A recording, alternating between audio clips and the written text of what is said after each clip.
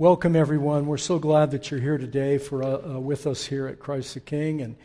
And we know that there are other things that people can do on Sunday morning, but golf does not compare to this, right? This is really great. So thank you for being here. In your bulletin, there's a scripture that we've printed. I printed it in a different translation this morning just to show you that this one was kind of good, and so I wanted to have you read it in this version, but I'll explain some of the changes that need to be made as we go along. We've been looking at this prayer, what is called the prayer of Jesus, or some people refer to it as a high priestly prayer. It is that for sure. Others have called it the great prayer. It's in John 17, and it follows immediately what is called the farewell discourse of Jesus. In other words, on Passover night, he shared some things. There's 3 chapters in your Bible, starts in the end of 13 and goes through 16, where he just speaks and talks to them about his departure and what they are to expect going forward as they live a life without his bodily presence. So I urge you to look at those chapters. It takes about 15 minutes to read the whole farewell discourse, including this prayer. But for the next few weeks, in the past few weeks, we're going to concentrate just on the prayer. The prayer is basically divided in 3 parts. Verses 1 through 5, Jesus is praying for himself, primarily that he will glorify the Father in his death on the cross, but that also the Father's glory will be realized in him. There's a mutual understanding of glory passing between God, the Father, and Jesus. Now, we think of glory, we think of, sparkly lights or bright refulgence or something like that. But John's use of glory is that it was a word that described all that God is, all his character, all his nature, the full weight of who God is, both as a redeemer, but also as a judge. In other words, he is going to judge the world, but he's also going to redeem the world.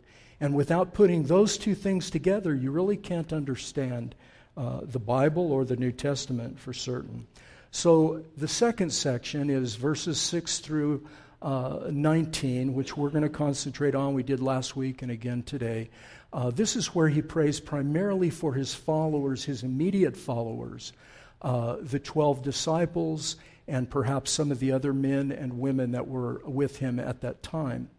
However, Jesus connects these original believers to all of us who believe, and he does that in 20 through 26, which we'll look at next week. So everything he's saying to his immediate disciples applies to you and I. It's pretty remarkable. So let's read this this morning. I'll read it to you from this version, and then as we go through, I'll explain some of the you'll see the reasons I wanted this to be here. So starting in verse 11, now I am departing from the world, and they are staying in the world. Remember, he's addressing his Father, so he's saying they are staying in this world.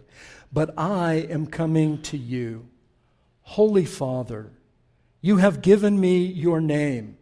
Now protect them by the power of your name, so that they will be united just as we are.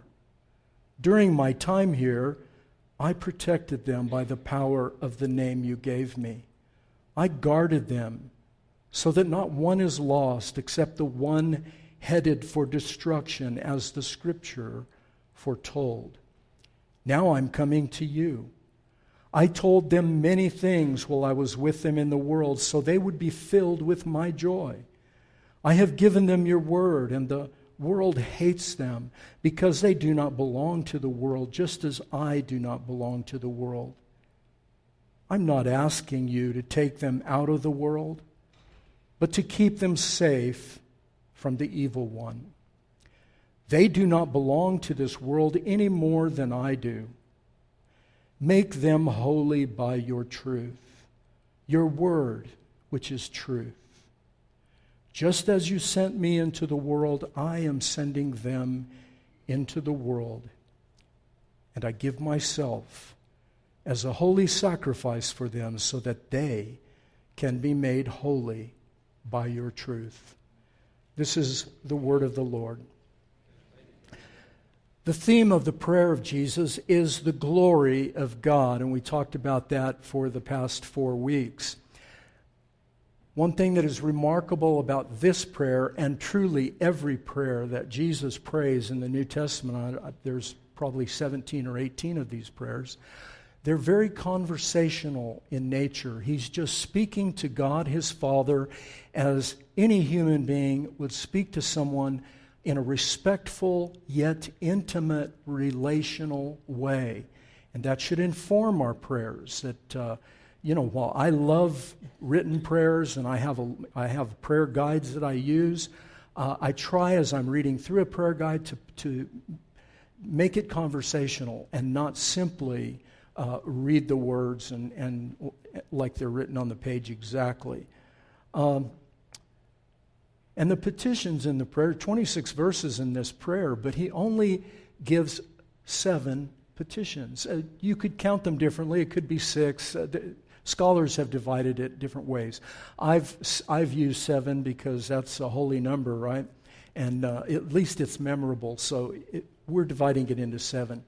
He prayed 2 in the first 5 verses. Now he prays 3 for his disciples. And here they are. Listen, 11b, the second part of the verse, Holy Father, and this is the only time that word is used, that phrase is used in the New Testament, or Father Most Holy. Keep them in your name. Now, the translation I gave you says by your name, but the Greek is actually en or in, and so that's preferable. However, it could go the other way, and so, again, scholars are divided, but it doesn't matter. It's still meaning the same thing primarily, that we're being kept a certain way. We're being kept in his name. And then, in verse 15, he makes a second petition. Keep them from the evil one. And there's, again, it could be evil in an abstract sense, but most scholars say no, it's evil one. It's Satan himself. Keep them, Father. I've protected them up till now, but I'm leaving. Now you must keep them from the evil one. And then finally in verse 17, sanctify them or make them holy. The word he uses is actually the word for holy. In the truth. In the truth. So let's look at these petitions. And what I have said from the beginning is, this is not just information. You want to hear what Jesus is praying because it affects your life. You may not think so. You may look at your life and say, no, my life is not that great, and he's sure not protecting me. That's not the problem is we don't know what he means by protect. We don't know what he means in your name. We don't understand. Sometimes we don't even believe in the devil. Presbyterians definitely don't believe in the devil. But there's a real devil, a personal evil devil. And we can't ignore that fact. At the same time, we can't get caught up to where that's where all our attention is, and we see a demon on every doorstep. And finally, what does it mean to be holy? This is tough. What does that mean to be holy? So let's go through them real quickly here. Let's look at the first petition in 11b. He says, keep or protect them in your name. The New Living Translation says by, but I'm siding with in. What does that mean to be in your name?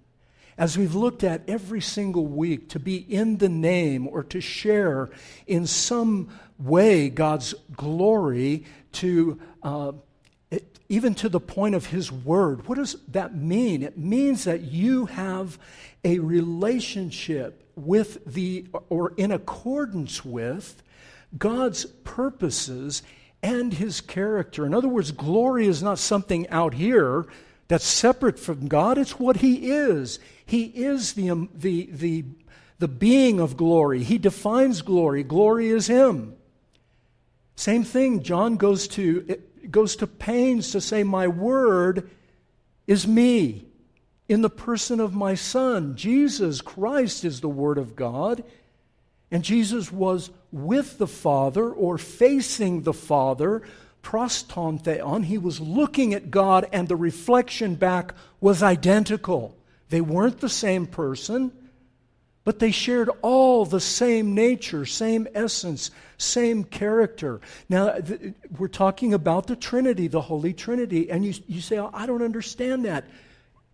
Exactly. Who do we think we are? That we can rationally understand God. But you can comprehend the Trinity. You can get your arms part way around it. You may not fully embrace the whole understanding because it's too big for you. But the reality is you can apprehend it, and you can say, I don't get everything about the Trinity, but I know that He is three persons sharing one essence, and therefore He is one God. And He says, keep them in your name. In other words, the way He's going to keep us is in accordance with His character, His grace, His love, His kindness, His justice, the way He is going to be just.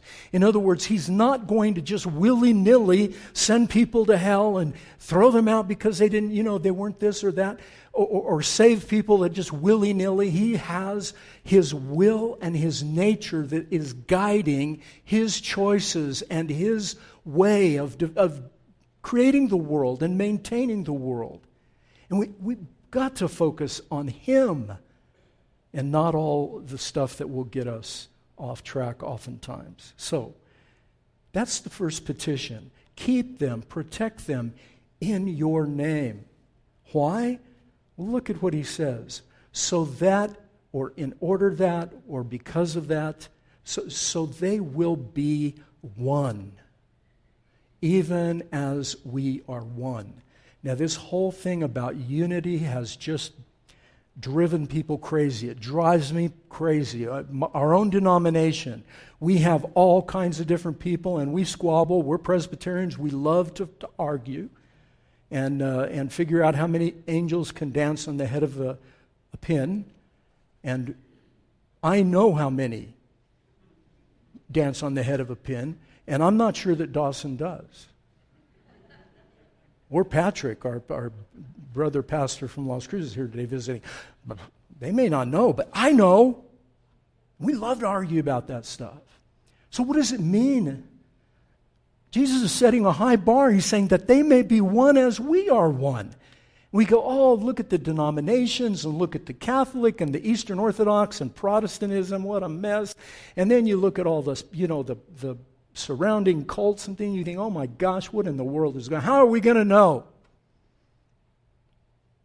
That they may be one, even as we are one.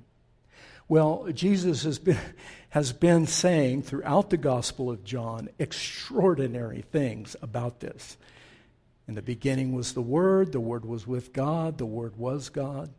Nothing was created without Him. So, you're seeing something majestic, something profound about God and His unity. And He is praying that for us. And what He's not praying is that we all belong to the same denomination. He's not saying that. But there are things that all true believers understand, embrace, and hold on to the cost, perhaps, of their life. And that thing that unifies us is what I told you the first week. It's who Jesus is and what He came to do. We could go out on the street and we could put up a sign, pull in here, we'll give you $100 if you'll tell us what you think about God. And you'd have what? You'd have 100 cars. Well, you'd have more than that. And everybody will have an opinion. They'll all say, I think God is this, I think God is this, I think God is this. Everybody, in fact, 95%, more than 95% of the world believe there's a God or something. He, she, it, them, whatever it is. And so we can have people, all these people driving up and getting $100 bills and all agreeing that there's a God and telling you what they think He is. But mention Jesus Christ and immediately you will have a division. What do you believe about Jesus? And Jesus asked that in Matthew 16, remember a few weeks ago? Who do men say that I am?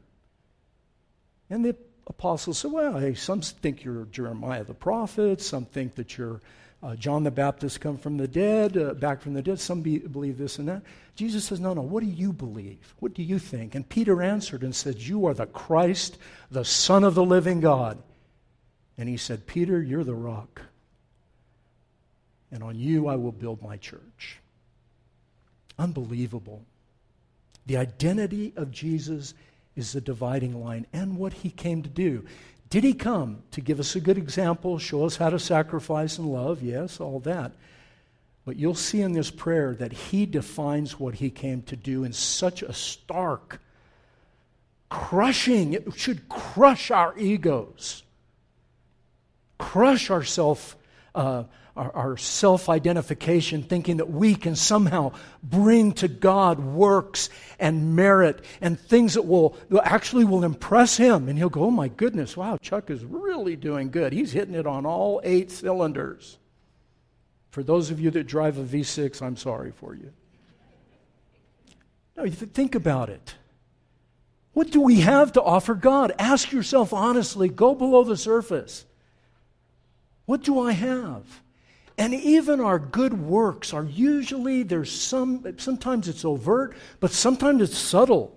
Even our good works, we really kind of think they're going to be okay.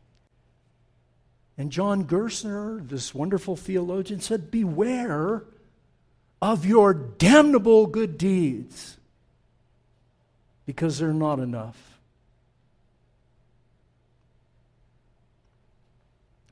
So that we may be one, that they may be one, even as we are one.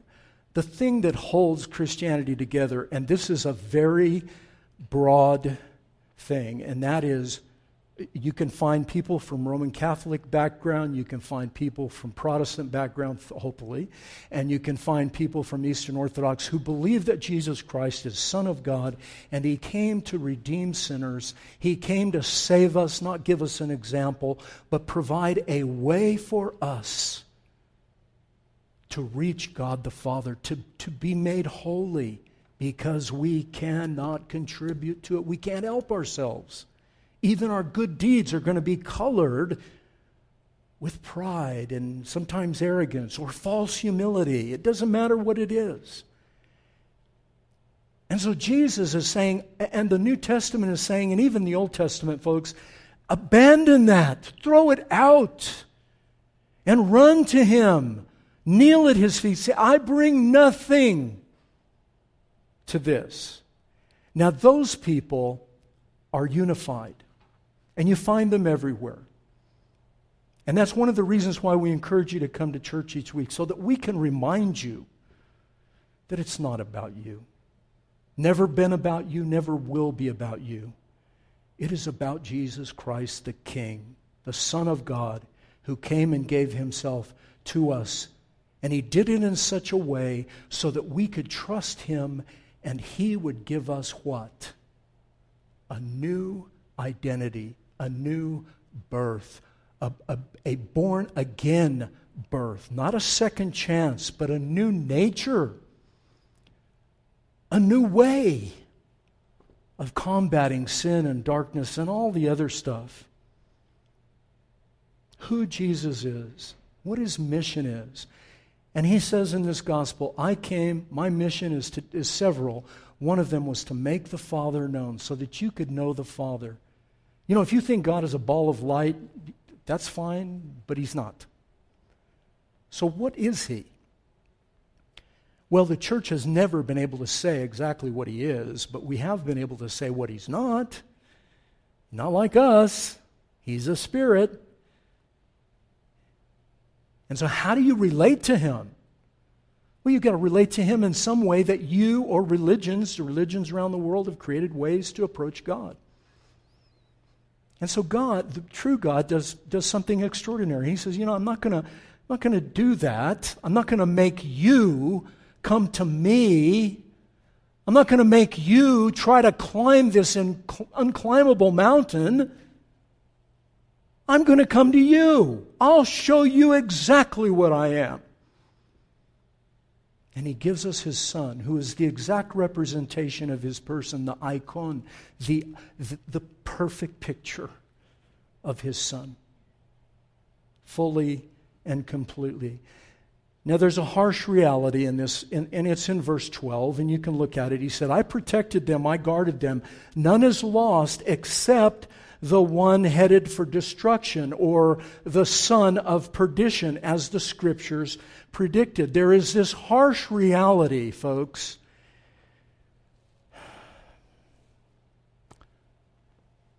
that there are believers or people that claim to believe who don't believe. And Judas is the paradigmatic believer who really doesn't believe. And that should cause a shiver to run up your spine, and it's designed to do that because we are never to presume on God's grace. In some weird way, that's the blasphemy of the Holy Spirit, is to presume on God. He owes me salvation, or how can he possibly not see that I'm really sincere, I'm really trying hard, I'm doing the best I can. But the heart of a repentant and broken person will be someone who comes to God and said, I have nothing to commend me to you. I have to stand back here. I can't come close. But you're inviting me, so I'm going to be bold. I'm going to come close. And as you do, you fall at his feet. You kiss those nail-scarred feet. You kiss the hem of that garment because he is all and in all for you and for me. Judas represented the person, the Antichrist, if you will, and we'll get into all the details about that, but the paradigmatic believer who doesn't believe. And believing, having faith in God, is going to be putting your all in. In other words, there's nothing he cannot ask from you. Nothing. And we don't like that. I don't like that. I want some things that I can reserve, that are mine and mine alone. He doesn't give us that luxury. And I tell you, folks, if you can't take that, you really need to reconsider Christianity. You shouldn't come to Christianity because you're coming to a king who's going to say to you, my life for yours. And we like that. Hooray, my life for yours. And now he's going to say, now, we got that settled? Your life for me. Will you trust me? All the way. Anything, everything. Our money, our sexuality, our identity, our politics, our spouses, our children. When you come, bring your child here and we baptize them, we ask you in the vows, will you entrust the life of your child to God Almighty? And if you say yes, then you're all in. Well, what if my child dies? I don't understand, Lord. I don't like it. I hate it, and I'm pretty mad at you right now. But you are King and Lord and God, and therefore, like Job, I bow in the dust. I don't understand. But I'm going to trust you. Or your marriage falls apart, you lose a job, or you get a bad health day. Name it.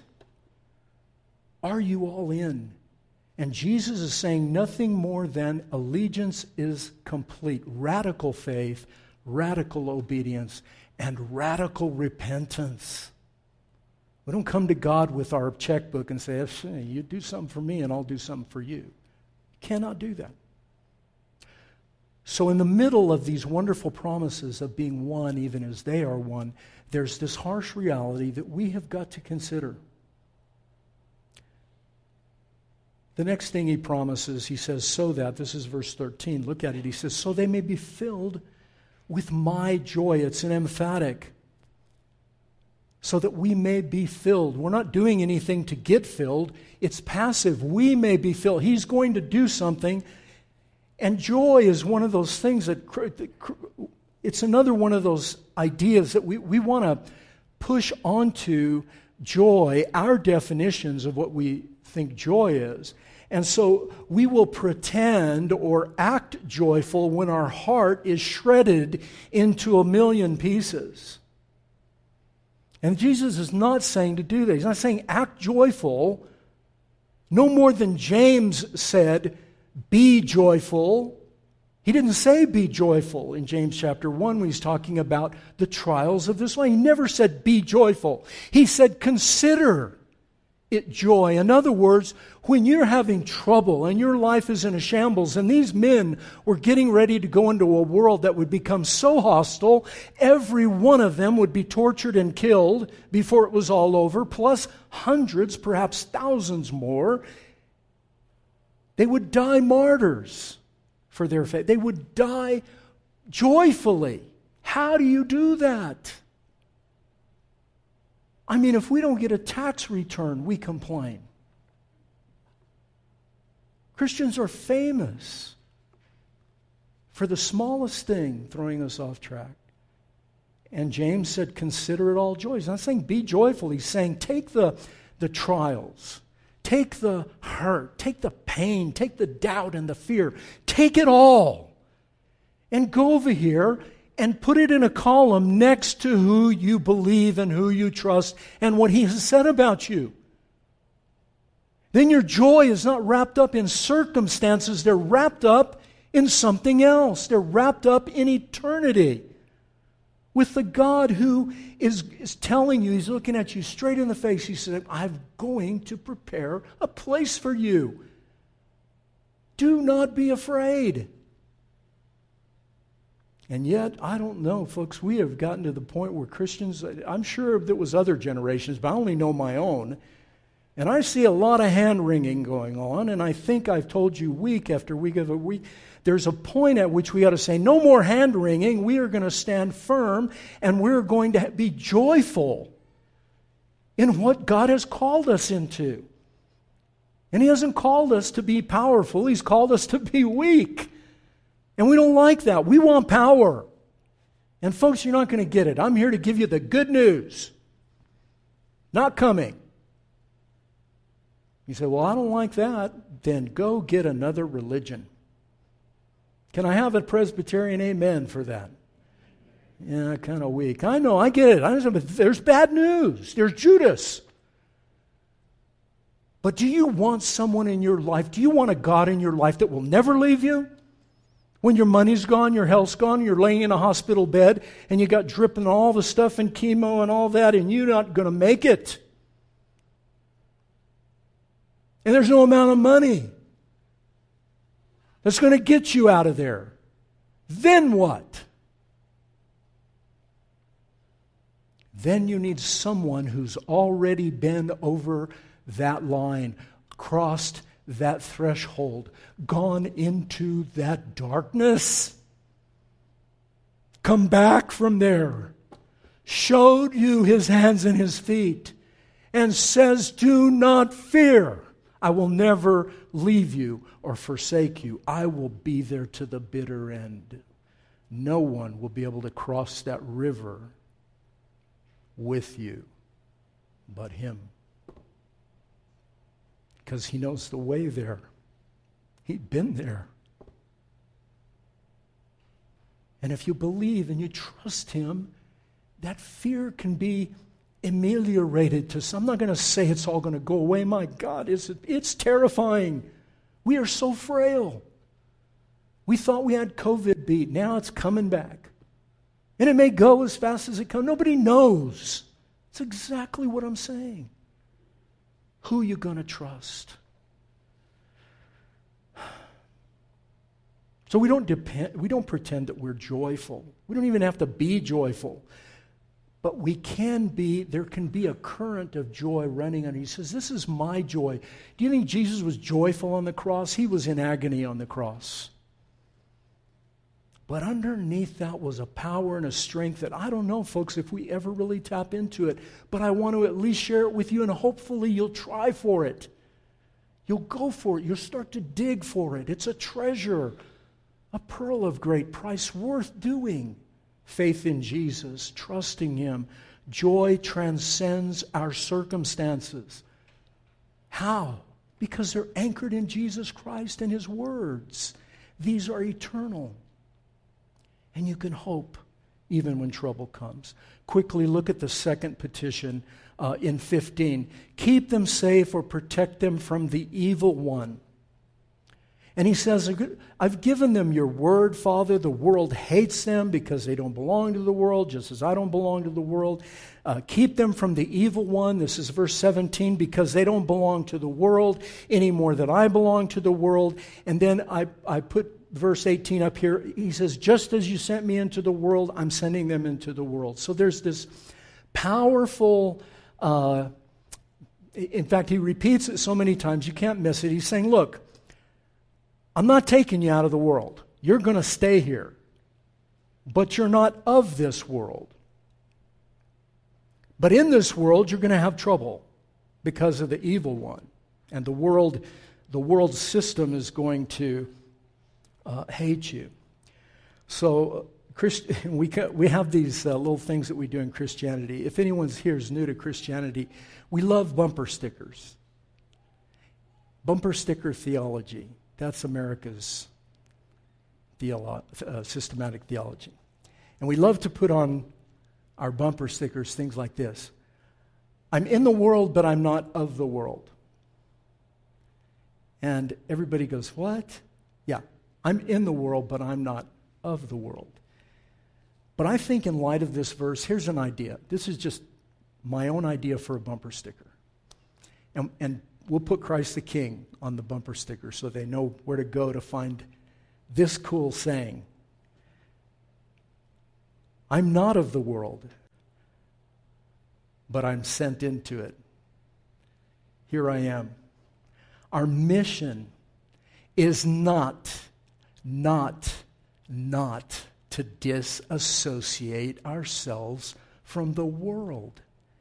We are here as agents to help redeem this world, to bring it from darkness into light, to bring it from death to light, to preach the gospel to people and tell them there is hope. And the hope is not in political parties. It's not in military might. It's not in this or that or the other thing. It's not in education, although education's great. I mean, to go to seminary, you got to spend great deals of money, and you go and you get very smart, smarter than you think you are, and you don't know, you don't. There's everything. You know everything now.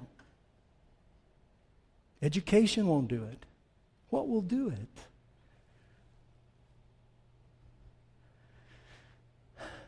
What will do it is us.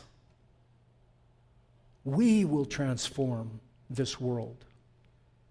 Our mission is not to disassociate from the world, but to go into the world. We've been crucified to the world. The New Testament teaches us that. But we've also been raised to new life in this world. To proclaim the good news, to live as light, to proclaim freedom to others. If you want to know how you're going to deal with your sin, I only have one word for you. Jesus plus nothing. That's 3 words. But you want to deal with your sin? Or do you want to show up in the judgment before Almighty God and trot out all your good works? And count them all up, the little pile of marbles and jacks and sticks and maybe a little bird's nest or something that you found when you were a kid. Take all those things and put them in front of God and say, look at this. Isn't this great? I don't want to do that. Look, I've already blown it, folks. I am not going to go before God and trot out any of my good works. I'm going to go before Him and fall down at His feet and say, have mercy on me, Lord, for I'm a sinner. And by the way, I brought somebody with me. And let Jesus advocate for me. Let Him stand in my place. Let Him say what He did for me, not what I did for Him. The church, I gave you this quote by Archbishop Templeton, the church is the only institution that exists for the benefit of its non-members. Bonhoeffer, the church is the church only when it exists for others. We are sent into the world. And I looked at our mottos. You know, we have these really cool mottos on our website. I don't know if any of you go there, but we have one that's called, that our motto is that we are making visible the invisible kingdom of God. We have another motto, in El Paso, for El Paso. That we're here, the whole purpose of your being here and not in heaven with Jesus, for however long you are, is so that you can give your life away for other people, so you can serve them. Not just twist their arm, make them Christians, but actually serve them, wherever they are, whoever they are. Jesus said they will know you by your love for each other, for one another. And yet look at how we squabble. God help us. I tell you, I don't know sometimes. Anyway, third petition. Make them holy by your truth, or sanctify them by your truth. Your word is truth. Now he's talking about the scriptures, of course. The word is the scriptures, and the scriptures contain God's word. But you can't ignore the fact that throughout John's focus was Jesus as the incarnation or the embodiment, the full representation of all that the word, whatever the word contained, all had in its windshield, all its focus is on the person and work of our Savior, Jesus. Make them holy by your truth. That's not just the Bible, it includes the Bible, but it's also your relationship with this man, this Jesus, who said, I am the way, the truth, and the life. No one comes to the Father but by me, because how would you know the Father? All you could have is an abstraction of God. You could never touch Him. You could never feel His embrace. You could never know that at that last moment of life, or when you're pleading for Him for your children, or calling out to Him for help in some unresolvable condition, that He's right there, that He is there. He's saying, I'm holding you. I know that you're getting weak, you're ready to let go. Don't worry. Let go if you have to. I got you. You know, a bumper sticker theology. You get to the end of your rope, what are you supposed to do? I bet you all know that more than you know some scriptures. What does it say? Tie a knot and hang on. Well, that is great bumper sticker theology. We love that because we're helping God with our knot. Better hang yourself with that knot. That's ridiculous. I'm going to hang on with this. No, God says, you don't tie a knot at the end and hang on. He says, I'm going to bind you with cords of love. In other words, I'm going to go all around you with ropes. I'm going to tie you up so tight you cannot get away. I will not let you go. I will make you holy. We don't make ourselves holy. Holiness is not primarily about behavior. Holiness is about identity. It's about consecration. It's about being set apart for something.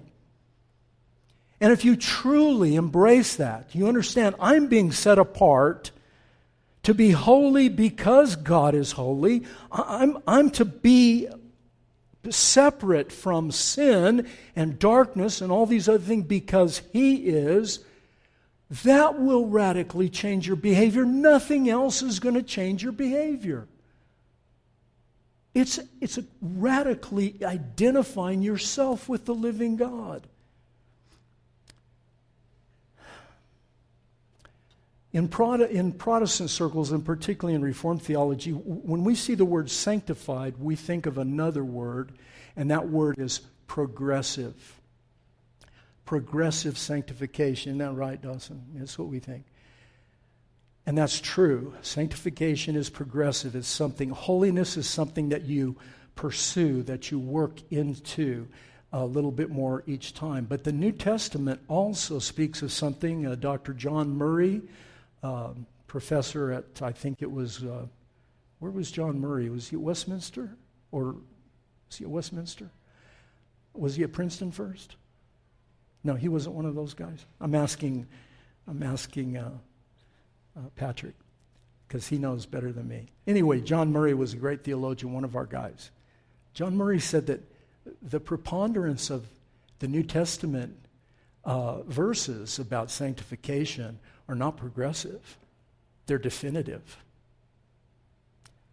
Not only do you need to progress in your sanctification or your holiness, you need to be working towards that, but you have also, in God's mind, you have also been made holy because He separated you. When He chose you and brought you into His world, He definitively separated you. He sanctified you. He made you holy. And He says to the world, to the universe, to the cosmos, this one is mine. He is faithful when we are not. He is there when we run the other way. He follows it. He doesn't hold His nose and say, good luck, you go get in your mess over there. No. He comes with us. He stays. He is faithful. But that holiness, that separation will change your behavior. It will alter you in ways you never imagined. It'll make you more humble. It'll make you more loving. It'll make you softer. As we say in the journey, VJ tells the guys in the journey all the time, it will make you more spacious. In other words, there's room around you. You're not prickly. You're not like a porcupine or a cactus where nobody can get near you because you're holier than thou. No, holiness will open you up. It'll make you look around at people that are really busted and broken, and you'll be able to say, my God, that's a mirror of me. And then you go and you can actually get involved with their life instead of going, I don't know, we don't want those people in our. I want those people here. So if you're praying against them, your pastor's praying against you. We want broken people. Why? Why do we want broken people in our church?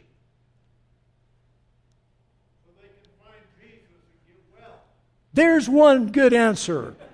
So they can find Jesus and be made whole. What's another one? Come on, y'all. Let's go crazy this morning. People at home need to see a little action here. Yeah, you're sitting next to somebody that's broken. What are you doing here? That's what I want to know. What are you doing here? Oh, because I'm a good person. Well, then you shouldn't be here. If you're a good person, we need to nail you to a cross. How do you like that? Come on. So how do you do it? Do you just try harder? Let's finish with this. You can try hard to be holy. You can do all kinds. You can strip all things away from your life. Probably not going to work. How do you know? Jesus He does something so radical, so disturbing. We read over it. We think, oh, isn't that sweet? No, it's not sweet. It is shocking. It should disturb us, should rock our world. The earthquake should be going off inside. Look at verse 19. I give myself a holy sacrifice so that they may be made holy. That's another passage. He's saying, you're not going to do anything about your holiness. I'm going to do it. I'm going to go to the cross. I'm going to become a sacrifice. I'm not going to go up there to show you what it is and be a good example for you so that you know how to love other people by giving your life away. That's not the purpose, although it helps us understand that. That isn't the purpose. He went to be a sacrifice. And if you trust Him and then live out of that new identity, you're not just trying harder. In fact, it's going to be a joy for you to try, a joy for you to strive for holiness, a joy to examine our lives and say, what in my life is not pleasing to God? And it's not what you think. We think of all these little things. Well, I won't watch Instagram. Big deal. No, it's going to be self-examination to the point where, where am I? Who do I despise? Who am I judging at this very moment? Where's my pride, my Gnosticism? I think I know better than everybody else. I think I know all things. Those will be the things that God targets. Well, I've got this bank account. That can go away in a second. My grandparents lived through the Great Depression, and it affected them the rest of their lives. You must trust your Savior and then live out of that new identity: repentance, believing, obeying. So listen, I love to quote Horatius Bonar. He's one of my heroes, and I love the book Everlasting Righteousness. And I don't know how you can be a Christian if you haven't read Everlasting Righteousness. Well, I'm just kidding. Sort of. Listen to this. I don't know. The things that he did, the things that he did not do, were laid to his charge. And he was treated as if he had done all of them. So the things that he did do are put to our account. And we are treated by God as if we had done them all. Now listen, faith does not come to Calvary to do anything. It comes to see the glorious spectacle of all things done and to accept this completion without a misgiving as to its effectiveness or its efficacy. It listens to the "it is finished" of the sin bearer, and it says, Amen. Amen. This is what your Savior prayed for us. Prayed for you, prayed for me. Will you trust him? I hope you will. Father, we thank you for your kindness and your mercy that endures forever. It's hard to even think about these things without our egos being crushed and at the same time lifted up because you loved us and you gave your Son for us. So I pray, Lord, as you would transform our hearts, please. All of us who believe, I pray that you will go in and plow it all up again so that we can trust you. And for those who perhaps have never believed or struggling and they're not sure what they believe, show yourself to them, Lord Jesus. Let them see you. I pray it in your name, Father. Amen.